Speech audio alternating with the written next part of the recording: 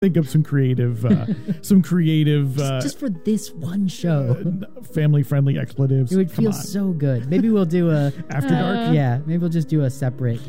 Yeah. We'll have to invite John Anderson, Professor John Anderson, to be on for that after dark. He would enjoy that. There's a little bit of after dark. Swear words. You're listening to KXRY Portland at 107.1 and 91.1 FM. And KXRW LP Vancouver at 99.9 FM. Streaming online everywhere at xray.fm. From the Center for Investigative Reporting and PRX, this is Reveal. I'm Al Letson. Driver, step out of your car, get your hands where I can see you. Put them on the hood of the car. Police are under scrutiny as never before. Especially when they use deadly force. 97J Central, shots fired, subject is down. Experts say some shootings could be prevented with better training. Slow down, back off, take cover.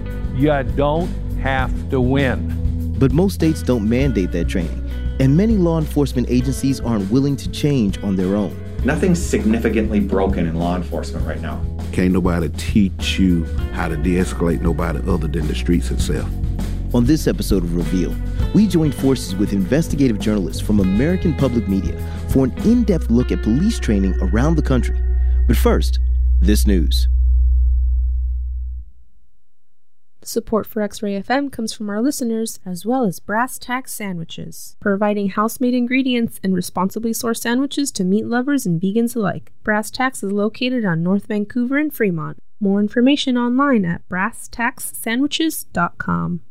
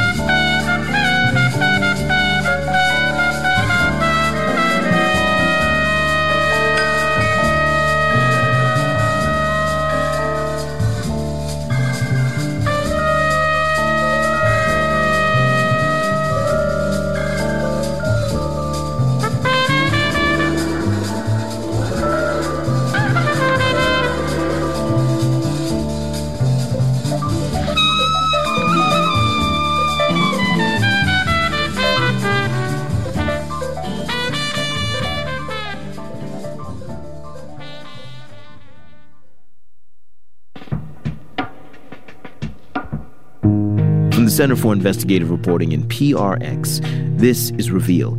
I'm Al Letson. Downtown San Francisco just before the afternoon commute, July 2016. Police confront a 35-year-old African-American man named Pierre Dyson. Dyson is shirtless and stalking a busy street corner. He seems agitated. He tells the cops he wants to die.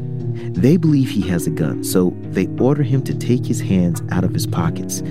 But he won't. A tense standoff with an armed man in the heart of San Francisco. In this cell phone video, a crowd gathers. They record the action on their cell phones.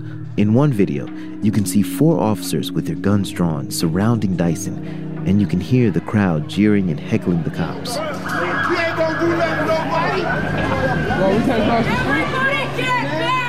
nobody. The interim police chief, Tony Chaplin, is at City Hall 3 blocks away. And I took a look up, and there were helicopters hovering, and I saw quickly that this thing, had the potential to end up in another officer-involved shooting. Just a few weeks earlier, the man Chaplin replaced as police chief was forced to resign after officers shot and killed an unarmed African-American woman. This time, the cops do something different. Police back away from Dyson, cordon off the area, and bring in the SWAT team. In news video, you see police in body armor lying on top of an armored vehicle, rifles trained on Dyson. Instead of bullets, police fire beanbag rounds. After another hour, they throw stun grenades. When they finally arrest Dyson, almost 4 hours into the standoff, they find a loaded revolver and extra ammo stuffed in his pocket. Dyson is injured, but he later tells a local TV station he's grateful to be alive. I was just thankful that I'm still here and the police did their job as far as not killing me. Now, all of this played out by design. We decided that we're going to wait this guy out to save his life. The decision was made, I called it, and we did it, and he's alive today to tell the story. Over the past couple years, San Francisco has trained nearly half its police force in tactics meant to de-escalate a crisis. Chaplin says one of the most important things they do is slow things down. He says the department reviewed 5 years of police shootings. Take a gander at this for a second. He brings out a chart showing that when police opened fire, they typically made that decision fast. In under a minute, 45% of the shootings occurred. When you went to a minute, you're up to 10%. At 2 minutes, you're at 5%. 3 minutes, and it's just literally the graph falls off a cliff with each minute that you stall these things out. If we create this time and distance, as you can see from this graph, we save lives.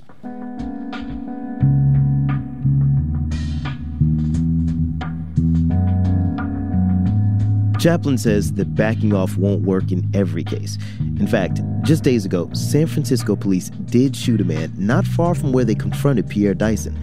They say he was stabbing someone, but police leaders in San Francisco and some other cities around the country still hope that better police training can help avoid the kinds of high-profile shootings that have undermined trust in law enforcement in the last few years, from Michael Brown in Ferguson in 2014 to 15-year-old Jordan Edwards last month.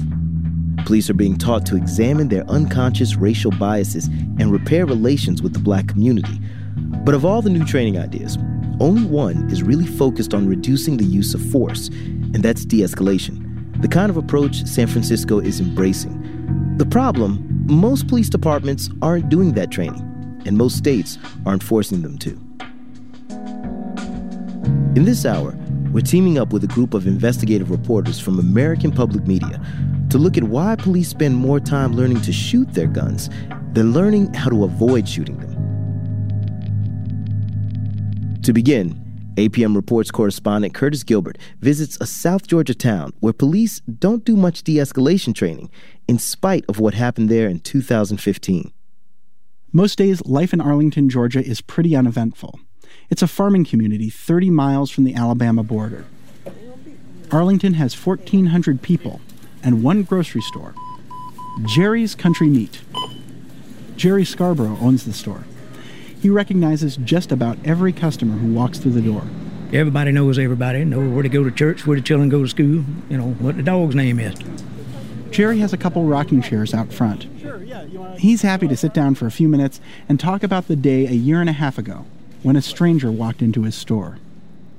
The man was in his late 50s, and he was acting bizarre. He was quoting scripture a good bit and singing. The only thing he said to me when I said something to him was that I was fired to turn in my keys, all 14 of them. So he was acting like he owned the place? Yeah, basically. And he asked the girls up front if they believed in God.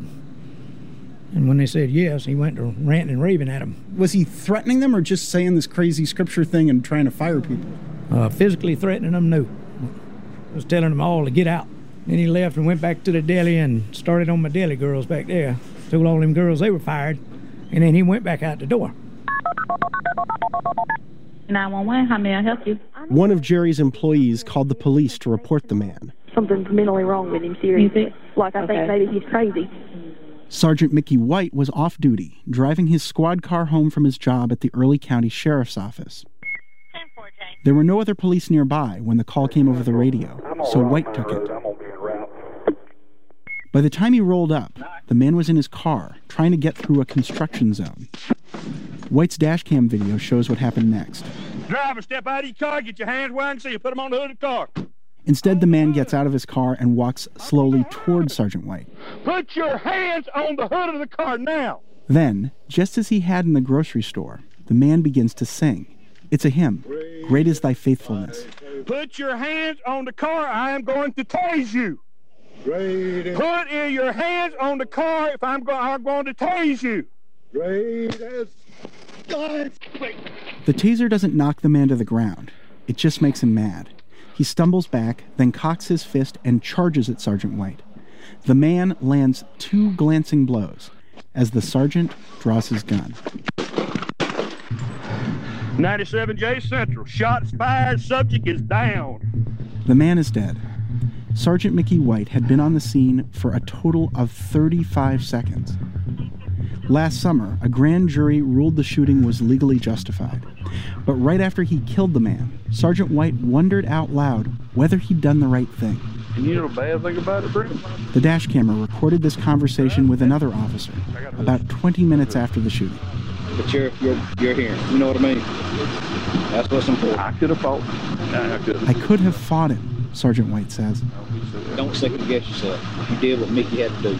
You did what Mickey had to do. You did what Mickey had to do. Mickey White did what he was trained to do. But I'm left wondering whether it all could have ended differently if he'd taken another approach.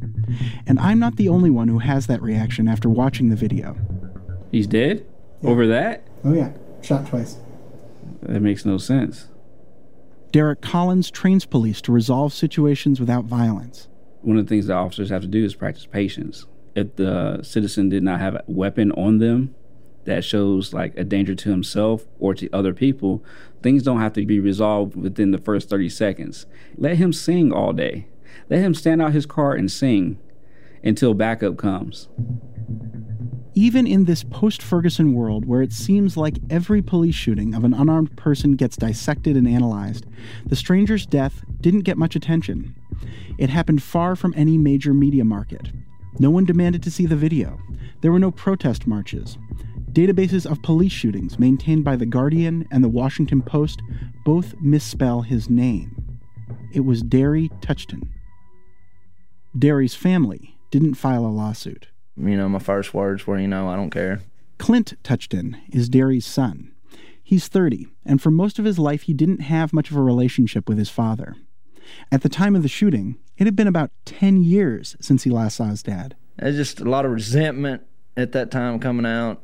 I really didn't want to deal with it, but that was selfish, so.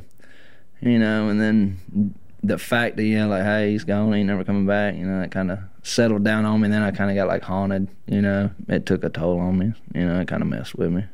Because there was so little media coverage of Derry Touchton's death, Clint didn't even know there was a video of the incident.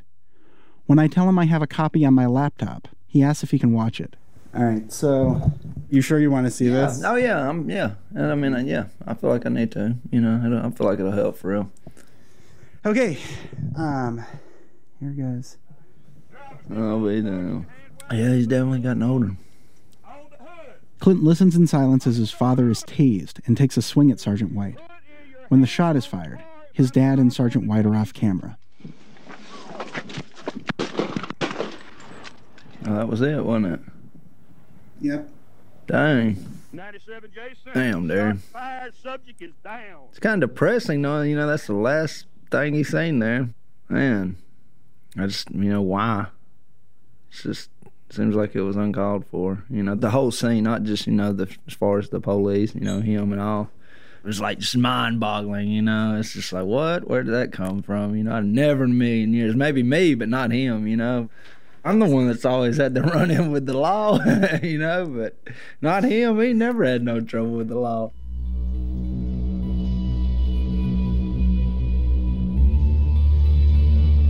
Clint's father may have been a stranger in Arlington, Georgia, but half an hour up the road, where he grew up in Newton, just about everybody knew Derry Touchton. Friends say he was popular in high school. His family had money when he was younger, but his father made some bad investments and lost the farm. Marquita Bullard used to own the trailer park where Derry lived until a couple years before he died. She says on Derry's good days, you couldn't hope for a better friend. There was this old black lady that he loved, and she loved him, and they were both having it hard financially before he got his disability started. And he would go catch fish out of the river and bring them to her, and she would cook for both of them. I mean, he's just that kind of person. But Marquita was also familiar with Derry's problems. She was one of the counselors at the local mental health clinic. She says he was bipolar and occasionally suffered from delusions. Derry once told friends he'd punched a hole through a concrete wall. Another time, he said he'd won a baseball scholarship to the University of Georgia. Marquita says as a mental health worker, she took training on how to deal with people like Derry, and she wishes more police did, too. I have a lot of respect for most of the law enforcement people.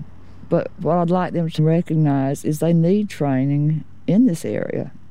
And not just for mental health reasons, but like dealing with alcoholics and drug addicts, dealing with domestic violence, dealing with parents who are upset when they have to go in and take their child out of the home. All of these are volatile situations, and they have the potential to blow up in your face. The officer who killed Derry had been involved in other volatile situations. After the shooting, Sergeant Mickey White had to tell agents from the Georgia Bureau of Investigations about one of them. Have you been involved in any other shootings? Yes. And September 26, 2009, Baker County. The McElroy family was having another squabble. Orcha McElroy is 62, and he's lived in a trailer at the end of a muddy dirt path for most of his life. He's got a thick South Georgia accent, and he can talk pretty fast. Argument be made sometime. We don't agree with sometime. He says, argument be made sometimes. We don't agree sometimes. He's talking about his brother Terry. Terry used to live next door, and he used to get to arguing with other members of the family. He get out of hand sometime. We just call police come in here, set him down. He go into his house. He'd get out of hand sometimes, and they'd call the police. Police would come in, settle him down. He'd go home to his house. It's just a family thing, that's all. Just a family thing, that's all. But that night in 2009, it wasn't the usual officer who responded. It was Mickey White. He'd taken a job with the Baker County Sheriff's Office earlier that year. White tried to arrest Terry, but he told the investigators Terry wouldn't cooperate. I sprayed him with pepper spray. He wiped it out of his face. I hit him with the metal baton in the legs. He come toward me. I try to handcuff him. He throws my handcuffs across. I push him to the ground. He does push-ups with me on his back. He gets out from under me somewhere during the thing. He says, "Oh, you want to fight?" He comes and jumps on my back, and I stick the pistol under my arm and shoot. I said, "Man, I don't believe you shot me, man." Terry McElroy survived, but he still has a scar on his chest from the bullet wound. I didn't even feel it at first. I just went down. And got weak. But, I felt it when I wound up waking up in the hospital. I felt it then. Terry eventually pleaded guilty to obstructing an officer. An investigation cleared Mickey White of any wrongdoing in the shooting. He wouldn't talk to me for this story. Mickey White has been a cop for 15 years. In that time, he's shot 2 unarmed people. He's never taken a course in de-escalation. But he has taken more than 600 hours of training in other subjects. In fact, on the day Sergeant White killed Derry Touchton, White had just attended a 5-hour training session. And it wasn't just any training. It was called Firearms Requalification and Use of Deadly Force. He spent part of the morning doing target practice on the shooting range, and the other part learning when he could legally open fire on someone. Describe it? Well, I do it in the form of a PowerPoint presentation. Captain Will Caudle taught the Deadly Force class at the Early County Sheriff's Office that day. He's been doing it since 2010. The training on deadly force is focused on the code sections, basically. So it's coming right out of the law, out of the code book is where we get that training from. Have there been any significant changes to like the kinds of topics you're covering with officers? There have not been any changes in the law, so our training wouldn't have changed as far as what's required when you're authorized to use deadly force. When police use deadly force, the law is generally on their side. If an officer reasonably believes there's a threat to his safety or someone else's, then he's allowed to shoot. Caudle didn't spend any time teaching officers how to resolve a situation without firing their weapon. Mickey White's training history is pretty typical. We looked at training records in other states that, like Georgia, haven't required police departments to train officers in de-escalation. Those records show officers usually don't get that kind of training, just like Mickey White. We reviewed training records from every law enforcement officer in the state of Georgia. It's remarkable how little of their training is devoted to de-escalation. It accounted for about 1% of all the training hours over the last 5 years. Early County, where Mickey White works, did considerably less than that. I went to see the Early County Sheriff to find out why. You enjoy the days in? It was okay. William Price has held this office since 2012. He was the first black sheriff ever elected here. It was a very big thing. Talk about it. Well, it was basically said it was impossible here. Price has a handmade placard on his desk. It says, "Back the Blue." I saw similar signs around town. You know, all lives matter, no matter what color it is. Sheriff Price describes Mickey White as a good old country boy and a great employee. This Mickey White, all I can tell you, he's just a good officer. He isn't interested in second-guessing the shooting of Derry Touchton or how Sergeant White was trained. But you could what-if that situation from now to forever. A lot of folks don't realize we have 2 seconds to make a decision. People sit around the table and judge us all day. It was justified shooting. That's just basically it. So it has nothing to do with his training. He's well trained. But there's this whole line of training that slow down the action, give yourself some space, try to give yourself some more time. Don't try to resolve the situation as quickly. Do you think that an approach like that might have led to an outcome where that guy isn't dead? So that's still my point. In certain situations, yeah, you can go and approach a certain situation a certain way. But in that situation, boom, bam, it happened.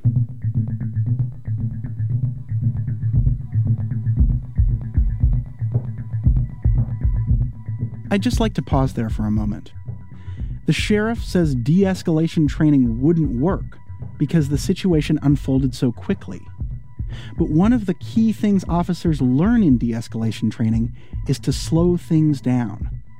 So out of 600 hours of training, why didn't Sergeant White spend even one of them learning about ways to avoid shooting people? Sheriff Price questions the value of formal de-escalation training. He sees that as a skill that simply comes with experience. The first 5 years of my law enforcement career, I about had to fight everybody to put them in the car to arrest them. The next 5 years, it was a lot easier to talk them to get in it. From my experience, over 20-something years of experience, on-the-job training is the best you can get. Can't nobody teach you how to de-escalate nobody other than the streets itself. You'll learn quickly. I think that's a whole bunch of BS. Police de-escalation trainer Derek Collins says the skills he teaches don't come naturally to every cop. And the reason why is this: everybody is not as emotionally intelligent as other people. Last year, Derek's organization contacted more than 150 law enforcement agencies in Georgia to offer them de-escalation training. Only 2 police departments signed up. We should have had at least 100 times more officers in this training, and no one sought us out. The people that we got in the training, we all sought them out, and it's a shame. The whole experience left Derek feeling cynical, especially when he sees all the other training police are doing. Let me go to policetraining.net. He pulls up an online calendar where police trainers advertise their classes. We saw one de-escalation training, right? Yeah, and there's another one there. Okay, that's 2. So let's keep on scrolling down. You've got emerging law enforcement legal trends, internet tools for criminal investigators, hands-on electrical fire, investigating officer-involved shootings, statement analysis, career protection resiliency, criminal patrol drug interdiction. Oh, and then and that's me. So we saw 3 so far. Out of, I don't know, maybe 100, 150, 200. With all these shootings that has happened, you would think this board would be filled with de-escalation trainings, but it's not.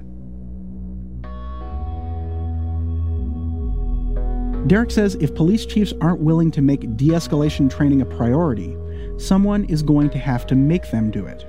And in Georgia, someone now has. In December of 2016, the Georgia Peace Officers Standards and Training Council voted to require every officer in the state to take at least 1 hour of de-escalation training every year.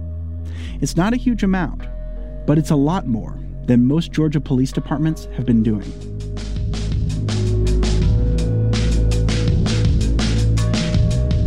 That's Curtis Gilbert, a correspondent with APM Reports, an investigative journalism group based at American Public Media.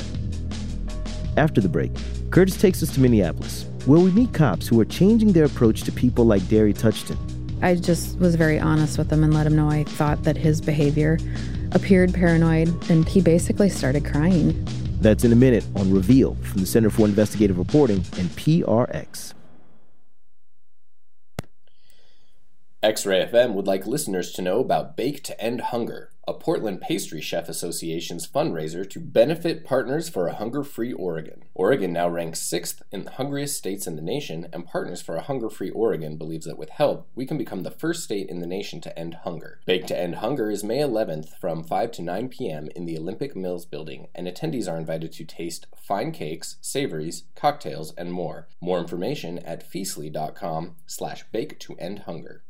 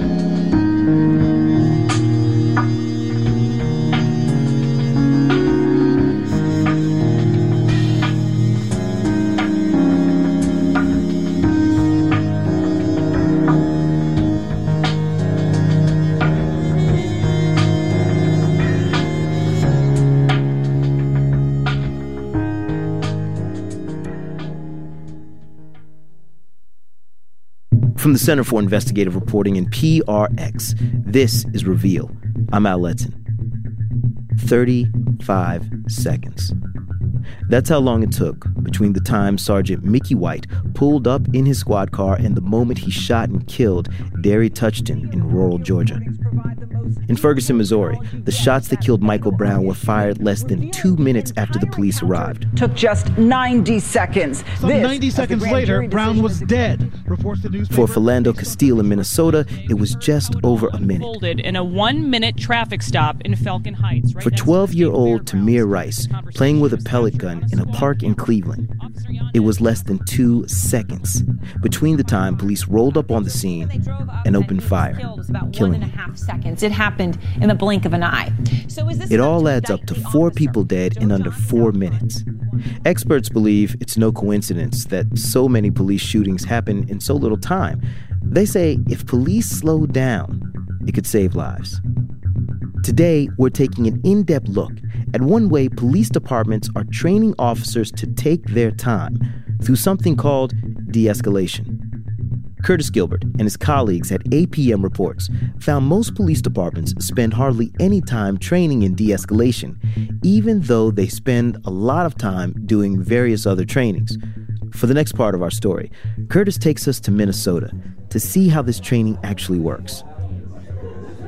How are you doing this morning? We're excited. All right, I like that. Excited. This training session was held in a nondescript government building surrounded by farmland on the rural fringes of the Minneapolis suburbs. More than 40 people attended, including both cops and county social workers. This 8-hour course focuses on how to resolve a mental health crisis without resorting to violence. Slow down. Back off. Take cover.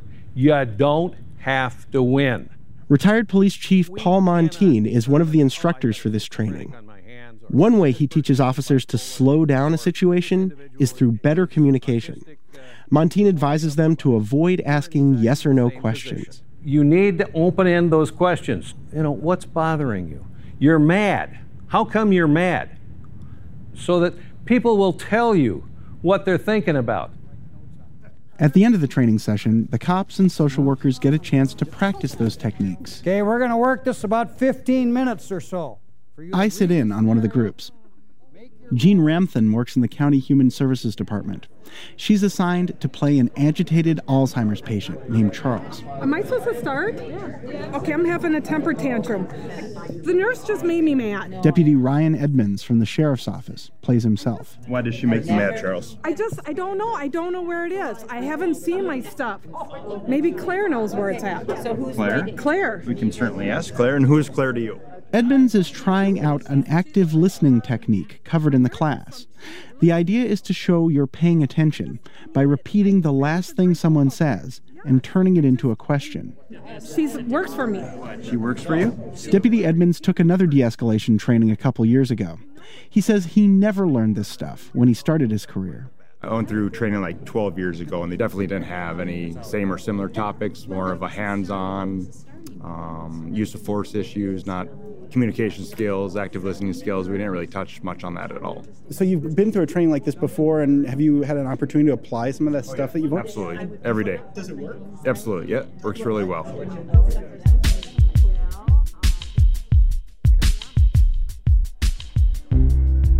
It's hard to measure exactly how well this kind of training works, especially when it comes to reducing deadly police shootings.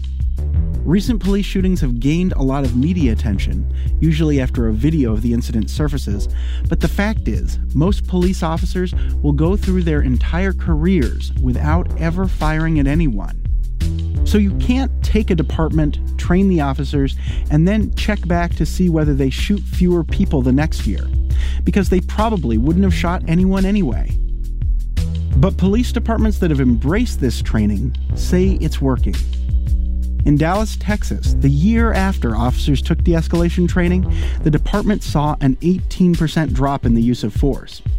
Use of force means more than just shootings. It also includes everything from wrestling with a suspect to tasing them. Las Vegas also made a major push for de-escalation and saw use of force decline. But the most powerful evidence that training works comes from the cops who've done it. Jennifer Lazarchik joined the Minneapolis Police Department 21 years ago. Back then, she says officers weren't trained to empathize with people or understand mental illness. Lazarchik remembers she was taught 3 simple steps to get people to comply with her orders. Ask, tell, make. Ask them to do what you'd like them to do. If they don't do it, tell them to do what you'd like. And then when that doesn't happen, you make them. Make them means use physical force. And all those fights have taken their toll. I stubbed my toe one time in a fight, which damaged my toe to the point where it's now fused. I have a wrist issue that when I was trying to arrest somebody, he did the swiggle out of his little coat thing, and I fell, landing on the palms of my hands and injured my wrist. It'll always hurt. But Officer Lazarchik isn't getting into as many fights as she used to. The reason, she says, is a few years ago, the department put her through de-escalation training. And I should probably begin by having you just tell me where we are and what we're doing. You want me to tell you where we are, huh? Somewhere in the skyways of Minneapolis. Even cops have a hard time navigating the maze of the Minneapolis Skyway system. It's a series of elevated enclosed bridges connecting most of the buildings in the downtown business district. You can walk from one end of downtown to the other without ever going outside in the cold of winter or the heat of summer. Picture an 8-mile-long food court winding from the second floor of one building to the next.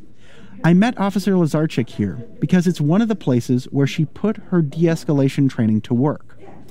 In January, she and her partner answered a 911 call from a security guard here.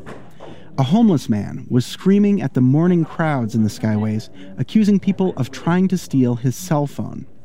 Lazarchik and her partner found him in the lobby of a finance firm. As we approached, I could see kind of a group of maybe 10 to 15 people standing in a circle in front of that desk, kind of between the pots and the pillar right there. At the center of the circle was the man, still agitated and screaming. He was sitting on the ground. 20 years ago, that would have been, okay, you go on one side of him, I'll go on the other. We'll both grab an arm and we'll cuff him and take him to the hospital. Most of the time that goes okay, but there's those few times where it doesn't go okay and they start to fight with you. So instead, Officer Lazarchik asked the crowd to back up. She kneeled down in front of the man, made eye contact, and started a conversation. I just was very honest with him and let him know I thought that his behavior appeared paranoid, and I pointed out that he was sweating and that it was cold and that wasn't normal, and he basically started crying.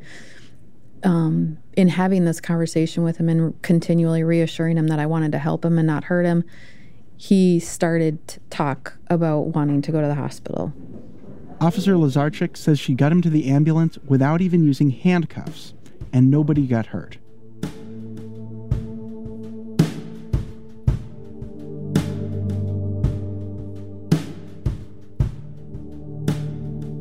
Listening to this story, I was struck by the parallels with Derry Touchton, the man in rural Georgia who was shot by a sheriff's deputy. Like the guy in Minneapolis, Derry was mentally ill and causing a disturbance, and someone called 911. But when the officer in Georgia arrived, he went old school. Ask, tell, make. It ended 35 seconds later with Derry dead in the middle of the road, not on his way to the hospital like the man in Minneapolis. Officer Lazarchik says she spent at least 35 minutes talking down the homeless man. Not seconds, minutes. Now she's helping other officers in Minneapolis learn how to do the same thing. And she says some of them were deeply skeptical at the start of the week-long sessions. I will say I had so many people that were negative, old-timers who had been trained in the old way, that would argue with me during the scenarios and say, I'd never do that, I would never do it that way, that would never work for me. And we would talk it through, and at the end of the training would say, wow, you know what, I get it, that makes sense, I'm going to try that next time.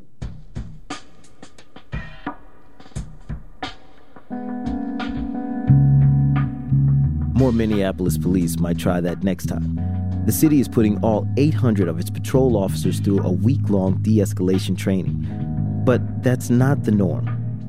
When we come back, we'll find out why so many police departments spend so little time on this type of training. Nothing's significantly broken in law enforcement right now. We are better trained, better selected, better educated than ever before in the United States of America's history. Yet we're in the toilet right now. Why? That's in a minute on Reveal from the Center for Investigative Reporting and PRX.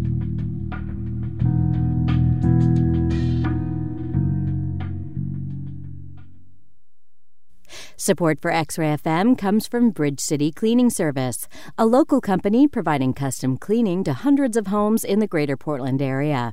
More information at bridgecitycleaning.com or by phone at 503-238-1232.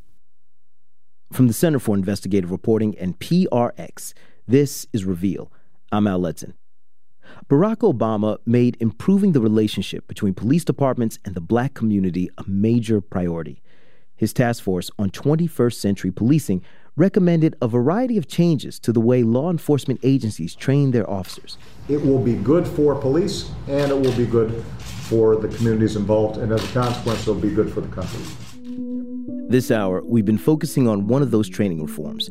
It's called de-escalation. The goal is for police to use force less often and to prevent the kinds of shootings that have put a wedge between police and communities in recent years. But America has a new president now, and Donald Trump doesn't like the Obama administration's approach.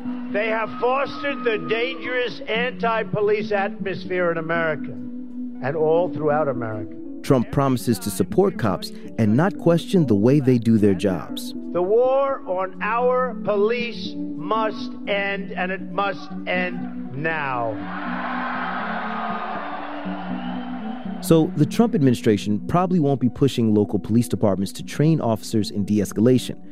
But even when Obama was in office, he didn't get the police to change much. That's because the federal government can't tell local police departments what to do. State governments can.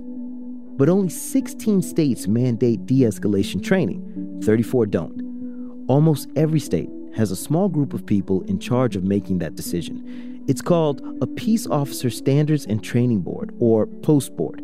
We wanted to find out why they don't require police departments to train officers in de-escalation.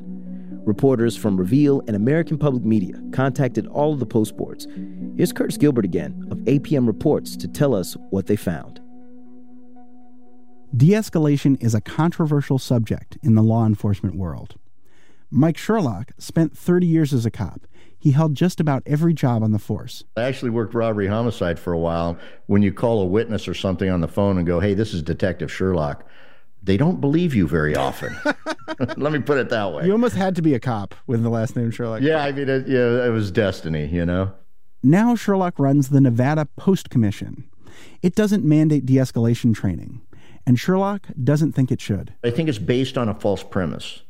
And the false premise is that officers are prone to excessive force. Sherlock says Nevada police officers are already taught that communication skills are key and force is a last resort. But he says overemphasizing that could be dangerous. He worries it could lead officers to hesitate when they need to be decisive. I want officers in my neighborhood who make legal, moral, ethical decisions.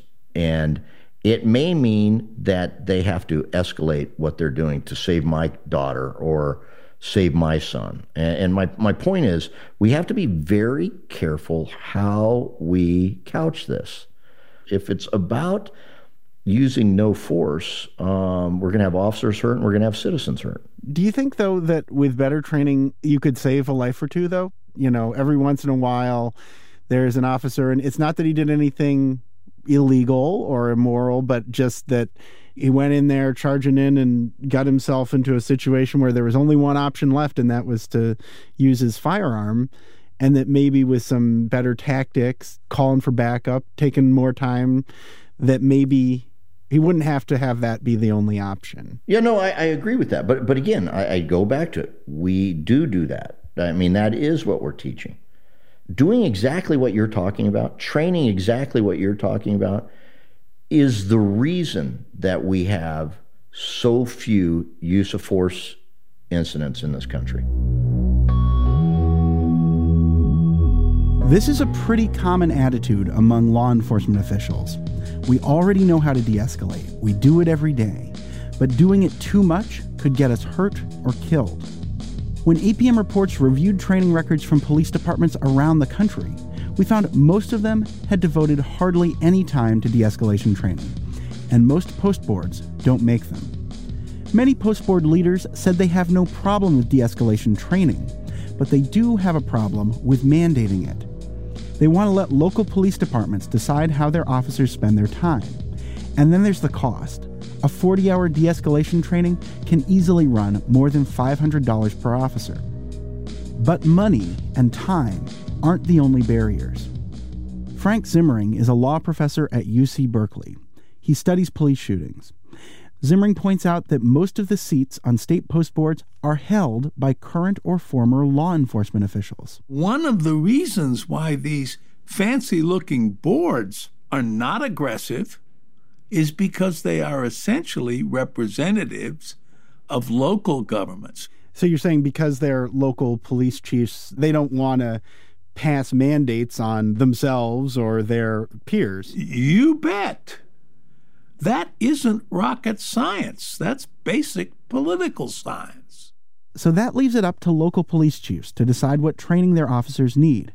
And Zimmering says reducing the use of force doesn't seem to be a priority for most of them.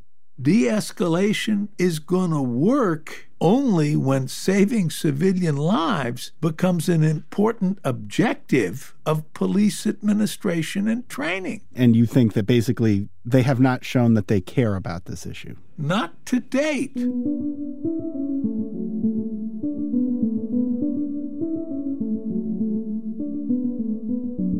We found that police departments often don't change until they have a high-profile shooting. John Ohl led the police department in the Minneapolis suburb of St. Anthony for more than a decade. When he retired last year, he gave an interview to a reporter at a community newspaper. How's your day going? Good. In the interview, Ohl was dismissive of the Obama administration's push for police reform. Nothing's significantly broken in law enforcement right now. We are better trained, better selected, better educated, held to more standards, higher accountable, with better policies than ever before in the United States of America's history.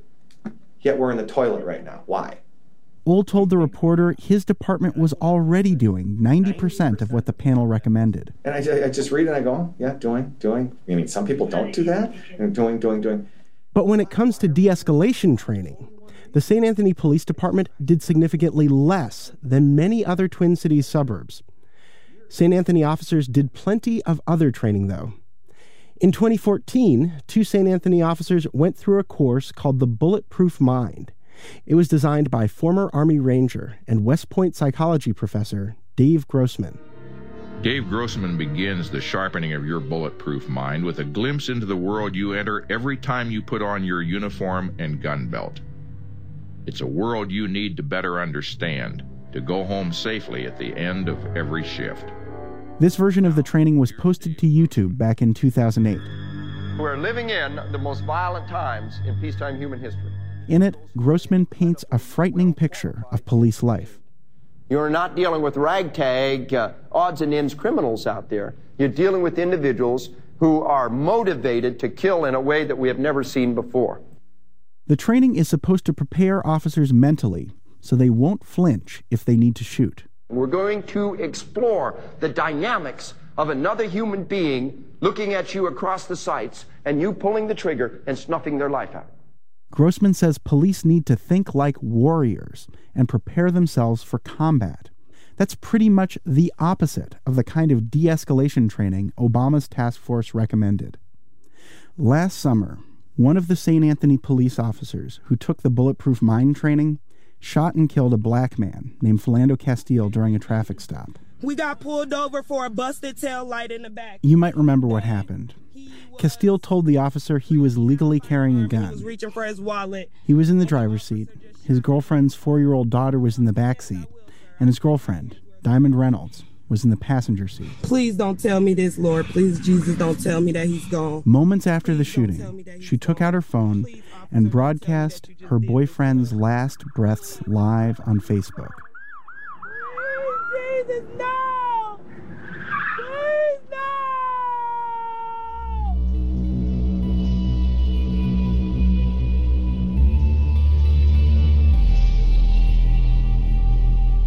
The officer who shot Philando Castile is now facing manslaughter charges.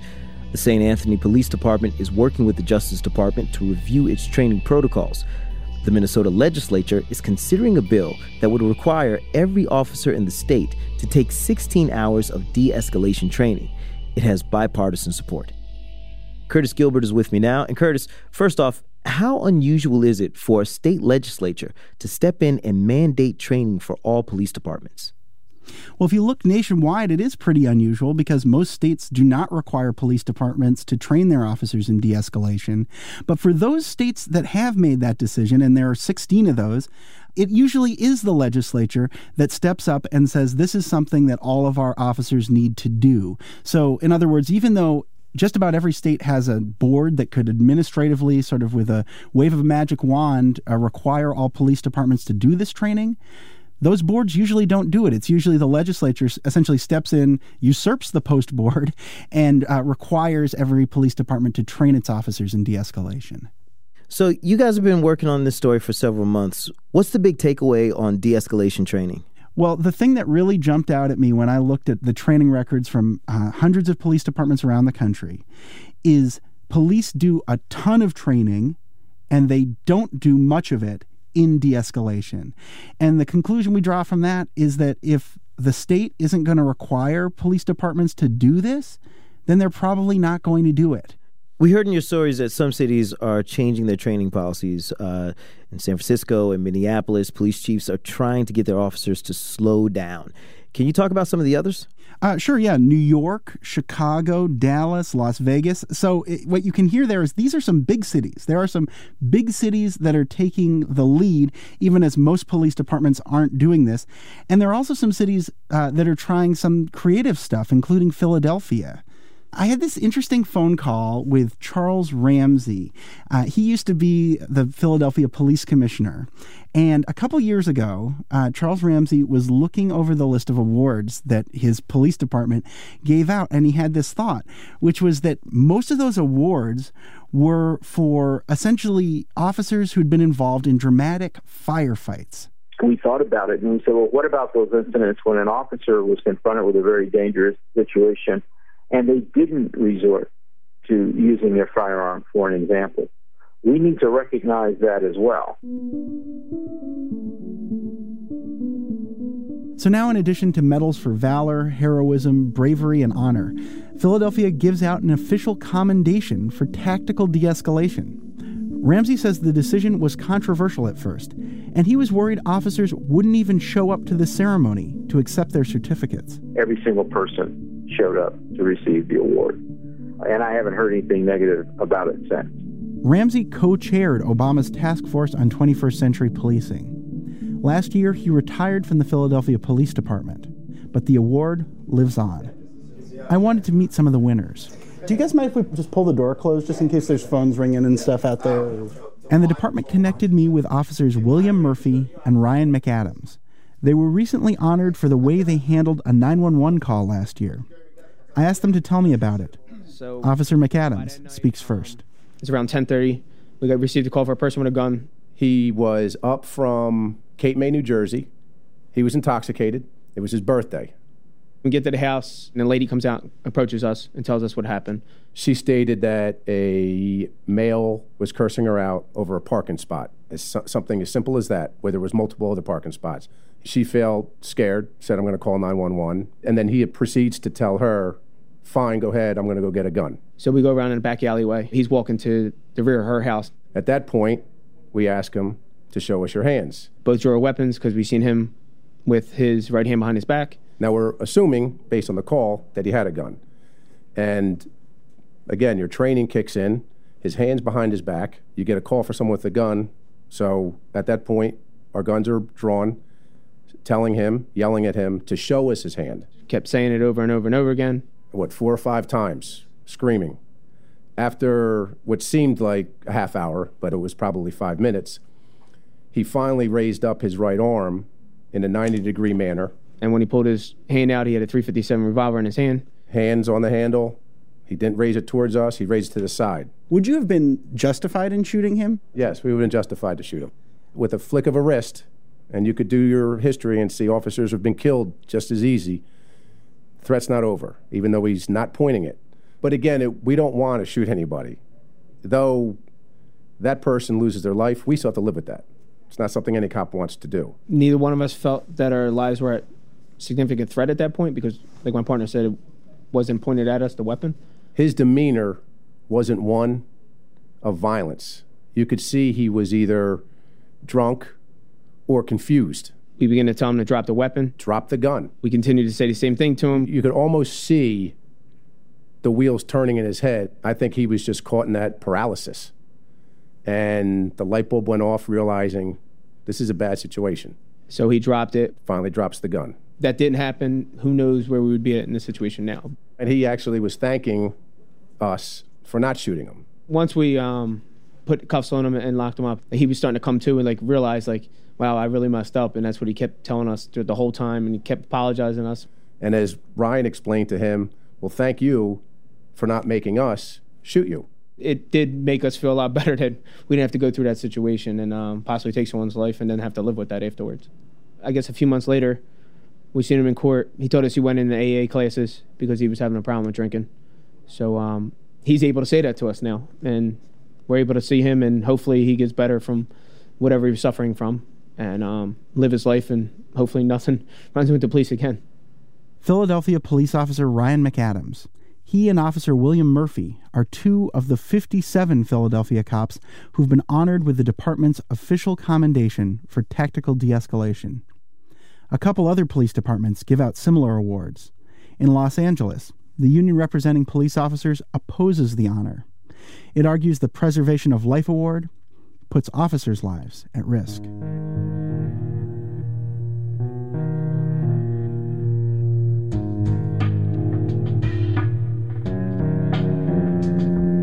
Curtis Gilbert is a correspondent with APM Reports. They're an investigative journalism group based at American Public Media. Journalists from APM Reports spent months analyzing training records from law enforcement agencies around the country and looking at state requirements. Since they began work on this project, 2 additional states implemented new de-escalation training requirements for police officers, and some other proposals are moving through state legislatures as well. But looking down the list of states that have passed de-escalation requirements in the past few years, there's a common thread: Missouri, Maryland, Ohio, Illinois. Many were places where police shootings became national news. The states only changed police training after somebody died.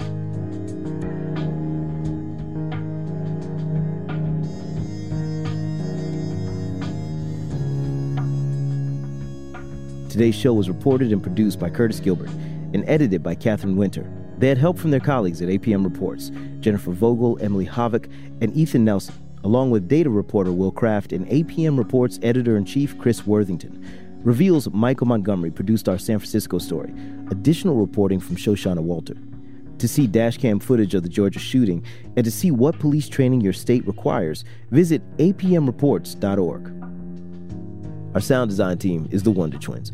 My man, Jay Breezy, Mr. Jim Briggs, and Claire C. Mullen. They had help this week from Catherine Raimondo and Mary Lee Williams. Our head of studio is Krista Scharfenberg.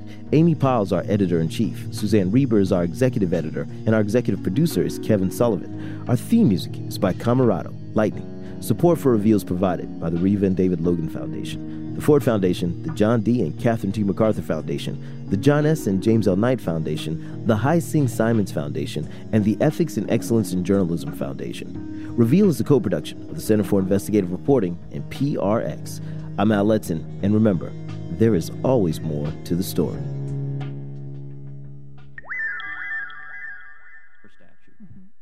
By the express text of the statute, it says, quote, whenever the president finds that the entry of any alien or of any class of aliens into the United States would be detrimental to the interests of the United States, he may, by proclamation and for such period as he shall deem necessary, suspend the entry of all aliens or any class of aliens as immigrants or non-immigrants, or impose on the entry of